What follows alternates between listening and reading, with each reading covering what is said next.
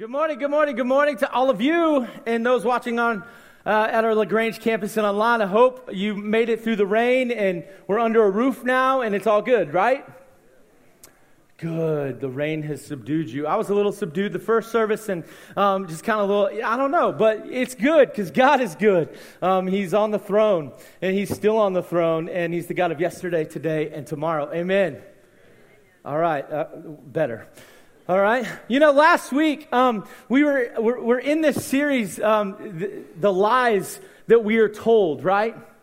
And finding truth in all of the lies. Last week, Caleb did a phenomenal job of bringing God's word to life about suffering and about how suffering can get you to the place where God wants you to be. And so we're not going to waste time today. We're just going to jump in. Because we're going to kind of explore a lie that gets told to a lot of us. The lie that you don't need the church, and the church doesn't need you. You see, we've probably all experienced that lie at some point in our life. I experienced it when I was about 20, 21 years old. I grew up in the church. My grandfather was a pastor of a large church, and he had been a pastor for a long time, and I grew up in his church. You know, it's hard to grow up in your grandpa's church. Everyone knows you, and you can't get away with anything. But this story of mine didn't happen until later, and it was towards the end of his ministry there, and some things had gone on in the church, and the church just said, hey, you know what? Even though we're growing, even though we're doing okay, you're out. And so after 26 years of ministry, my grandpa was pushed out of the church. He did it the right way. He left the right way. Because he was Jesus to anyone and everyone. He just lived Jesus. I, however, did not handle it the right way. I was at the University of Arkansas at the time, and if you know anything about me, you know I love water skiing. And I love being on the lake. And my dad would go to church Sunday morning, and he would say, hey, where are you going to church this morning? He'd come in. I mean, what parent comes into their college student's room at 8 o'clock and says, where are you going to church? The right ones do, right? I mean, the good ones. I'm just saying, I apologize if you don't do that. But I'm just saying, right? I mean, my dad just would come in and he'd say, hey, where are you going to church? And I would answer him, very serious, Lakeside Baptist today, Dad.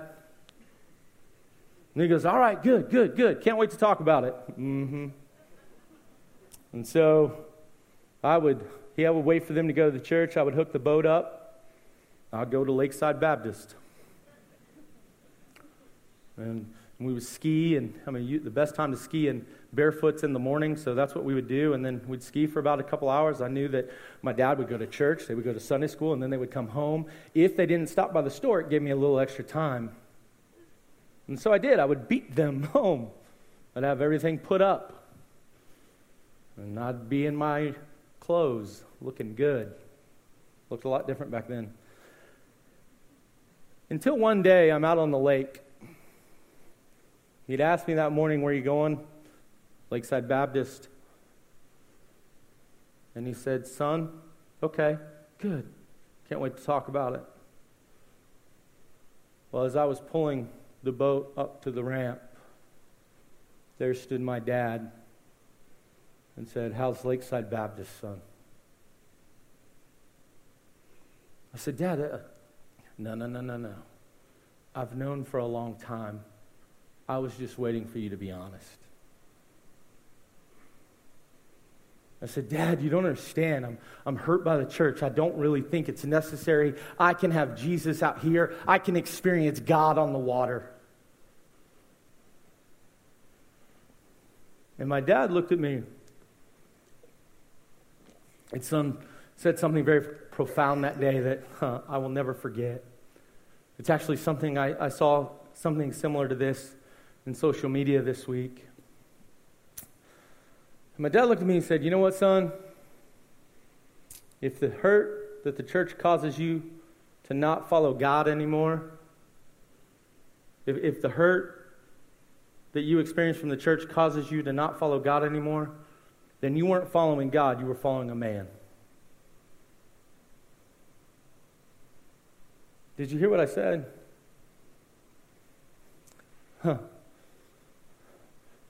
You weren't following God, you were following a man. And so today, my challenge and what we'll begin to talk about is this church following Jesus and not a man. Following the Savior of the world, the Creator of all things. And so that's what we're going to look at today. It's about this church following Jesus and not a man. And so let's take a look. It's this lie that the church doesn't need you and you don't need the church. This is not true. The church does need you and you do need the church.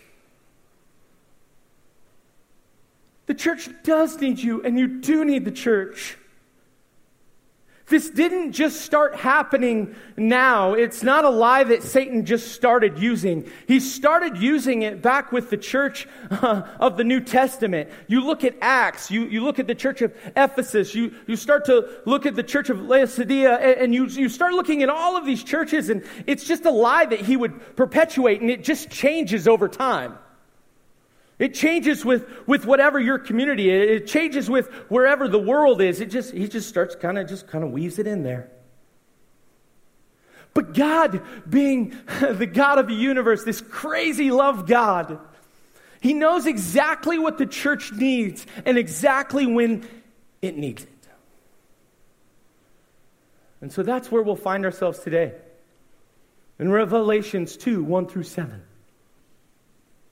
Revelations 2, 1 through 7 is the letter to the church of Ephesus. And honestly, Revelations 2 and 3 are the letters to the seven churches. But the cool thing is that God not only cares for those seven churches, He cares for this church and the Big C church all over the world. And so we get to experience that and look at that. The city of Ephesus, and to understand the letter from the church of Ephesus, those first 7 verses, you have to understand some context. You see, Ephesus was a great city. It was a fantastic port city. It was kind of this roadmap to the rest of Asia. It was the open door to Asia. Had 3 roads leading out to it that went all over Asia. I mean, people could go anywhere. It was known as the light of Asia, the market of Asia, the gateway of Asia. And Ephesus actually sits in what we now know Turkey on that west coast. And its position made it incredibly wealthy. It also made it incredibly immoral and sinful. The city of Ephesus was known for its prostitutes. It was known for following idols. It was known for debauchery of all kinds. But you also know that the city of Ephesus is where Paul spent most of his ministry. He spent the longest time in the city. He had to. The people there that needed Jesus. We can look at Acts and we'll know that the church of Ephesus, the elders of Ephesus, were some of Paul's greatest friends. He loved that city and he loved that church. He did not love what was going on in that city. And that's where we see the church of Ephesus begin to grow and expand because Paul loved Jesus so much that he loved those people enough to share Jesus with them. He spent time there. Later on, we see that John became the leading figure in that church. And John happens to be writing these 7 verses. Now, if you look in your Bible, it's going to be a red letter. And here's why. It's because when John's writing it, he's getting visions. He's being spoken to by Jesus. The character saying this, and it's the truthful words of Jesus. And John just happens to be writing them down. And so that's where we'll pick up today. Revelations 2, 1 through 7. To the angel of the church in Ephesus write, the words of him who holds the 7 stars in his right hand, who walks among the 7 golden lampstands. I know your works, your toil, your patient endurance, and how you cannot bear with those who are evil, but have tested those who call themselves apostles and are not, and found them to be false. I know you are enduring patiently and bearing up for my name's sake, and you have not grown weary.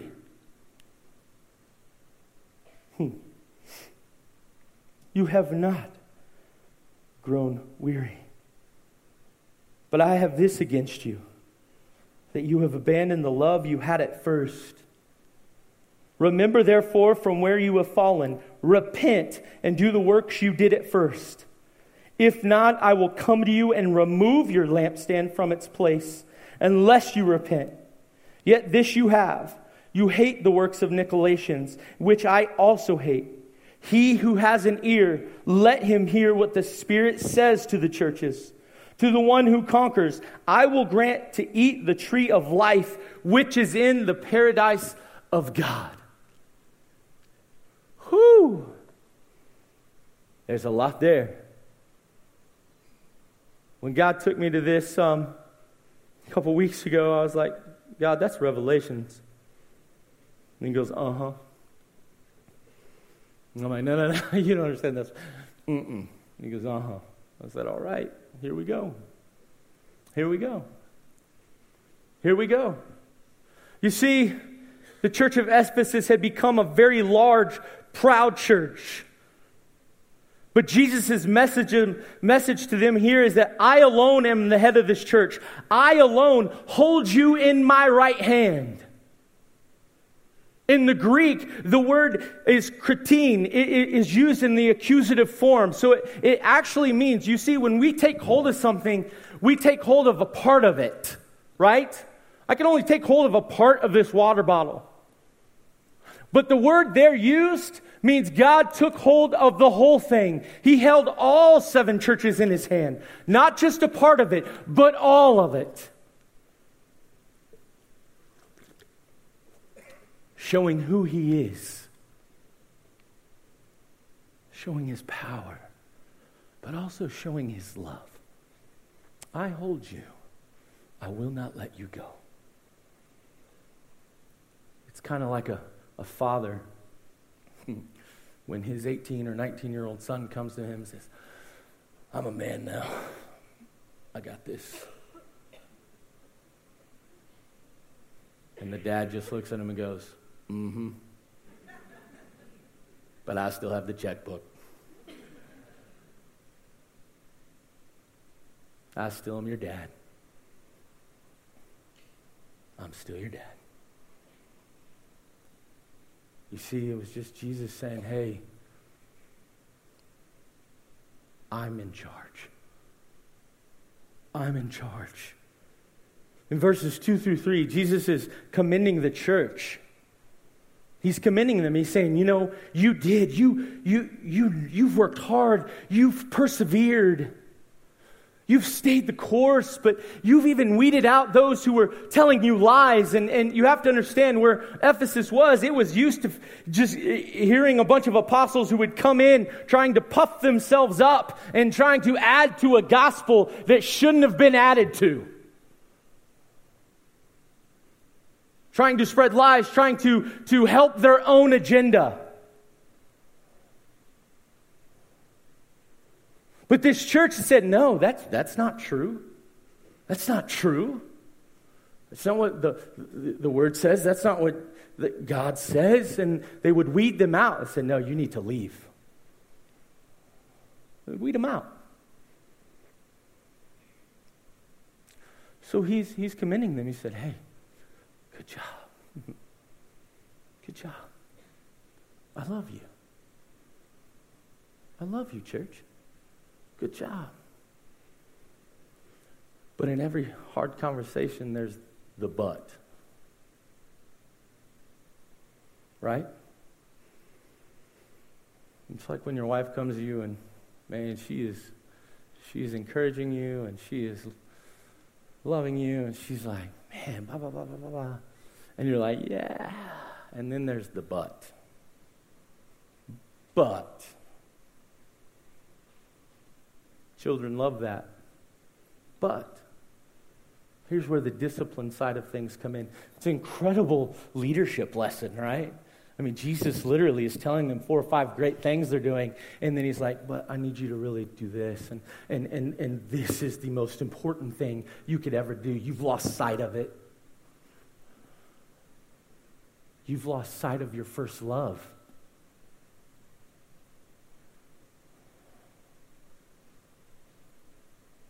You've lost sight of Jesus. You've lost sight of what makes all of this possible. And he goes on to say, you've got to get back to your first love. So he builds them up. He tells them what's wrong. Then he tells them what they need to do about it. He says, you need to repent. You need to turn away from your sin. You need to do a complete 180. Not just a little bit. You need to complete, hey, whoa, I was heading this direction, and you need to be headed right back here, right to the center of everything that this is about, to Jesus, to the one who died for you. That's who you need to be. Because, see, what's happened is in the midst, and like a lot of things, when you start removing some things, when you start doing a lot, theology and rules can start to get in the way of who Jesus is. Rules and just some stuff, and it's not bad, it just kind of happens if you aren't careful and have Jesus right in the center. Right there, right where you can see him, right where he controls the left or to the right, forwards or backwards.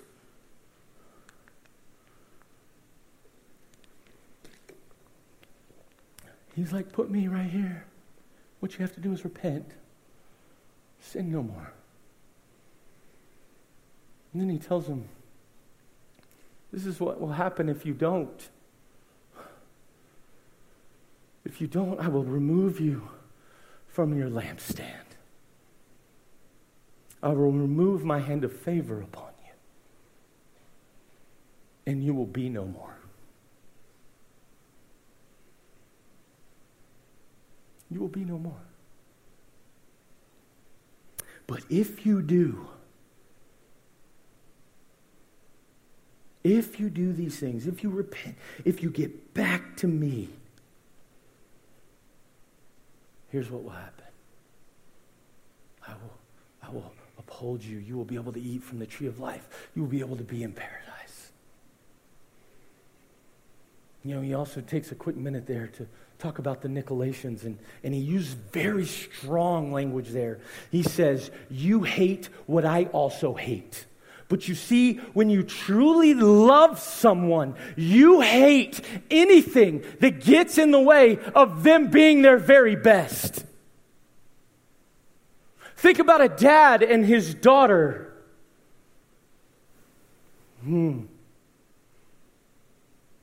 If a man doesn't make my daughter the very best she can be, you will not cross my path.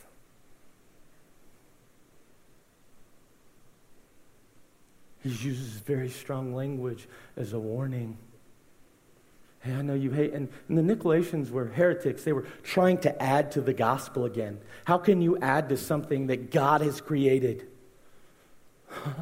The gospel is this. Jesus came. He died on a cross for you. 3 days later, he rose again. If you believe in him, if you ask him to remove your sin, you are with him in paradise. Nothing more. That's the gospel. You don't need to add to it. And that's what he's saying. Don't add to it. I got you. You're okay. Here's the thing. He finishes again with, you know what? You'll eat with me. You can eat from the tree of paradise. He's saying, look, the obedience is worth it. The love of me is worth it. Everything you do, if you keep me in the center, if you serve people well, it's worth it. You get to eat the tree in paradise. Think about how many of you love going to the beach. Literally every weekend that it's free. You get to be there every day of eternity. In paradise, far greater than the beach. What's cool is in chapters 4 and 5, he starts explaining heaven. And it's just this glorious, beautiful paradise. He's like, it will be worth it if you keep me at the center. At the center of everything you do, church. You see, I love chapters 2 and 3 of Revelations because it's just God showing his crazy love. It's God showing, hey, I care about each one of these churches. I know right where you are. I know right what's going on. But here's the cool thing. He still knows right where this church is, right what's going on in this church. And he still cares about this church. I'm passionate about this. This message, I was talking to someone after the 9:30. They were like, man, this message, it's broken you. And I'm like, I am, because I want to see the Big C Church be what Jesus designed it to be. A Jesus first church. Loving and serving others with everything we have. Because when you put Jesus in the center, here's what happens. When the church keeps Jesus in the center, the church becomes transformational. The church becomes transformational. You see, this church is not the building that we are in. It is all of you. It's all of you at LaGrange. It's all of you online. That's the church. Transformational. It's not perfect. It's a bunch of people who are messed up, gathered in a place, but who know Jesus, who want to know Jesus, who want to be drawn to Jesus. That's the church. It's not about what the church can add or take away. It's about keeping Jesus at the center of everything the church is doing and going to do. A church should assume, this is where assumption is, should assume that the individuals in the church want to grow, want to be discipled, want to go out and serve. And providing opportunities for that, but at the same time saying, man, if they're wanting out, they're going to go do that on their own. They're going to go do it every day of their life. How can we help them? That's the church. Transformational church isn't separate from the community they are in, but they are the community.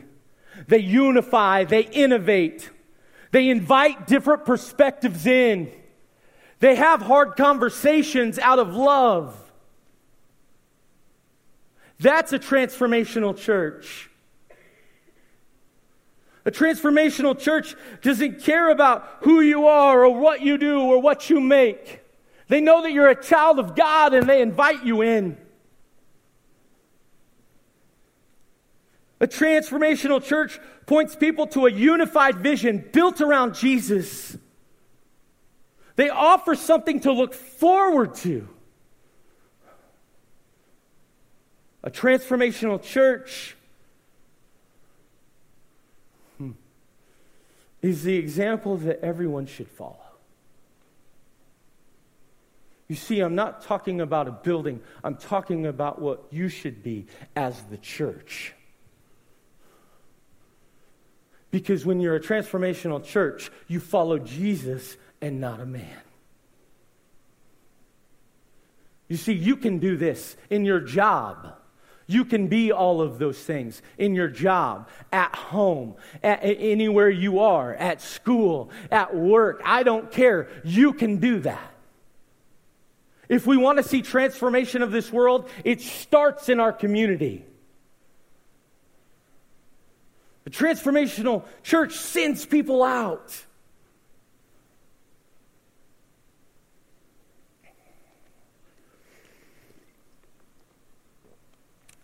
I have to confess. Here goes. This church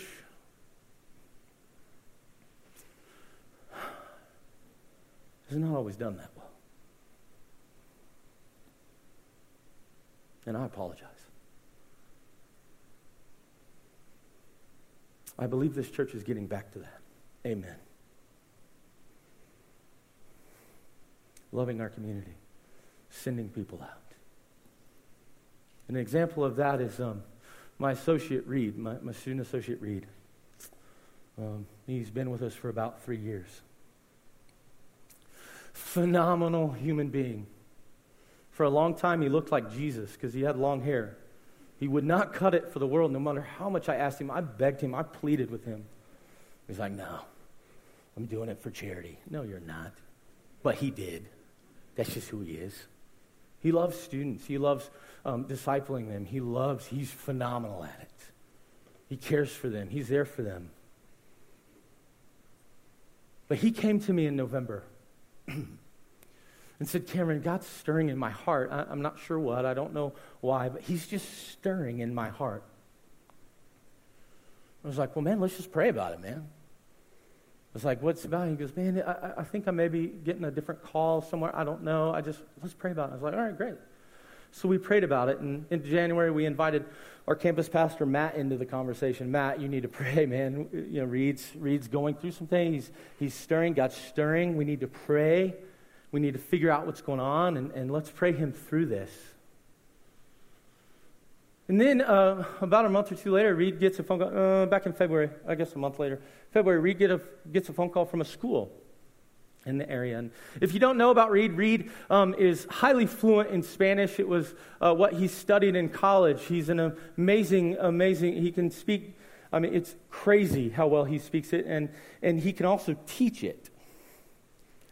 And so the school had found out, and they called about a substitute position, and he took it. And I remember that day, and he was like, Cameron, that was awesome. I'm like, uh-oh, here we go. And so for the last month or two, he's been substituting at this school on Fridays. Amen? See where I'm going with this? And then 2 weeks ago, the school noticed, wow, this is his passion. He's excellent at it. We want him to come full time. And so Reed resigned. And starting tomorrow, Reed will be in this classroom full time in this school, making an impact for Jesus. That is a transformational church. That is what this church is becoming. We need to send more people out. And when we send them out, we need to disciple them and make sure that we care for them and love them and send them with blessing and favor. Here's why. Because the church should be a family. The church should be a family. When you ask Jesus into your life, you are invited into the family.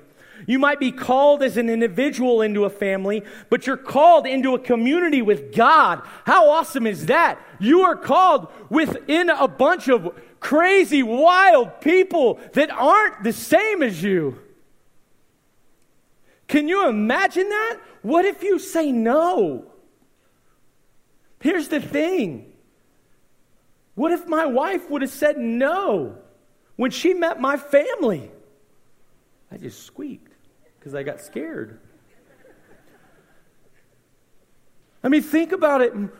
She didn't choose her in-laws. Believe me, she probably would have chose some different ones because they're crazy. My sister's me times 20. I got crazy uncles, worse than Uncle Eddie. I've got cousins that, oh my. But what if she would have come to me after meeting them and said, look, I love you, and I think we're should get married, but we can't ever see your family again.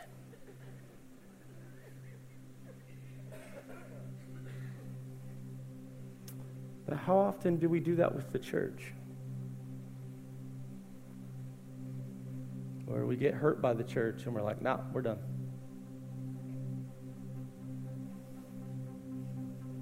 No, I need to choose the people I'm around. Because see, when the church is a family, we don't care what people look like. We don't care what they make. We don't care what they do. We just open arms, say, come into the family. Come into the family. Families aren't perfect. The church is not perfect, but we're called to be Jesus to those around us. Like a family, the church should be there in the good and the bad, in the suffering and in the celebrations. I can't imagine what would have happened without my church family when my brother passed away a year and a half ago. You took care of me. You took care of me. You were there. You were there because guess what? My biological family is 12 hours that way, 24 hours that way, and you wrapped your arms around me. I remember the first night we got back, we had so much food, and then it didn't stop. It just kept coming, and I'm like, whoa, I think I gained 30 pounds. I've lost 16, amen. But I'm like, whoa, you took care of me. Because we're a family. We celebrate when a kid gets a scholarship or meets a goal. We celebrate with each other when there's life change or when God does the miraculous and heals someone who has been addicted. That's this church family. You see, we're not created to do life alone. We can't demonstrate love, joy, peace, patience, kindness, faithfulness, gentleness, and self-control on an island alone. We demonstrate it when we're together with family. We demonstrate it when we show those who have hurt us the most that I love you, I forgive you. Come back into the... Come on. It's okay. It's okay. We have to remember Christ died for us while we were still sinners. I mean, think about it, like Judas. He died for Judas when he knew Judas was going to put his hand in the bowl and then desert him with a kiss. He died for us when we were still sinners. Because he loved us that much. He loved us that much. He showed us love when we didn't deserve it. And we need to show the same kind of love to all people. I love what Scott Sauls said in a book, Jesus Outside the Lines. And one of our staff members in LaGrange, Courtney, she sent our whole staff team knowing what we were going to be talking about. She said, hey, this is a phenomenal book. And I was like, cool, I get it. I got it that day, and I started reading it. And there's a chapter there about church and individualized religion, individualized Jesus or a corporate church. And it's a fantastic book if you're interested in that. But I love what he says. Sometimes it takes having differences, not understanding one another, and even being a little irritated by and bored with another. That the church is a family and not a club.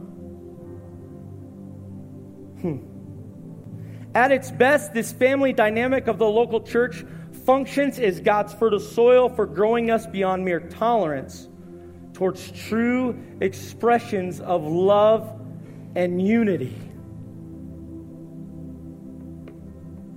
The church is not a country club. The church is a family. That we should take care of those in the family disciple them, send them out, and then invite new family in. Sharing Jesus. Because why? Because the church needs you, and you need the church. Do you see why? Because the gospel is in full view. When the church is transformational, the church becomes family. And when the church is transformational and becomes family, the gospel is in full view. It's forgiving one another when we don't deserve it. It's being committed to one another no matter what. And it's serving one another because Jesus served us in the greatest sacrifice ever. He laid down his life when we were still sinners, when we didn't deserve it. That's why the church needs you.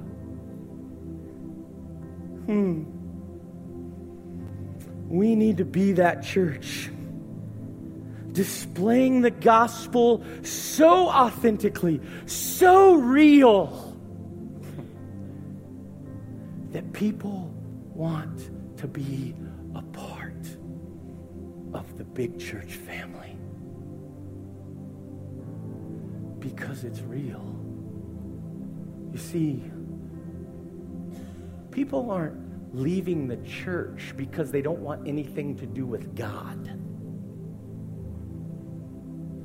People are leaving the church because they don't see Jesus in the church. And I want to be the church. I want to be the beacon on the hill. I want to be the church that says, come. We have Jesus.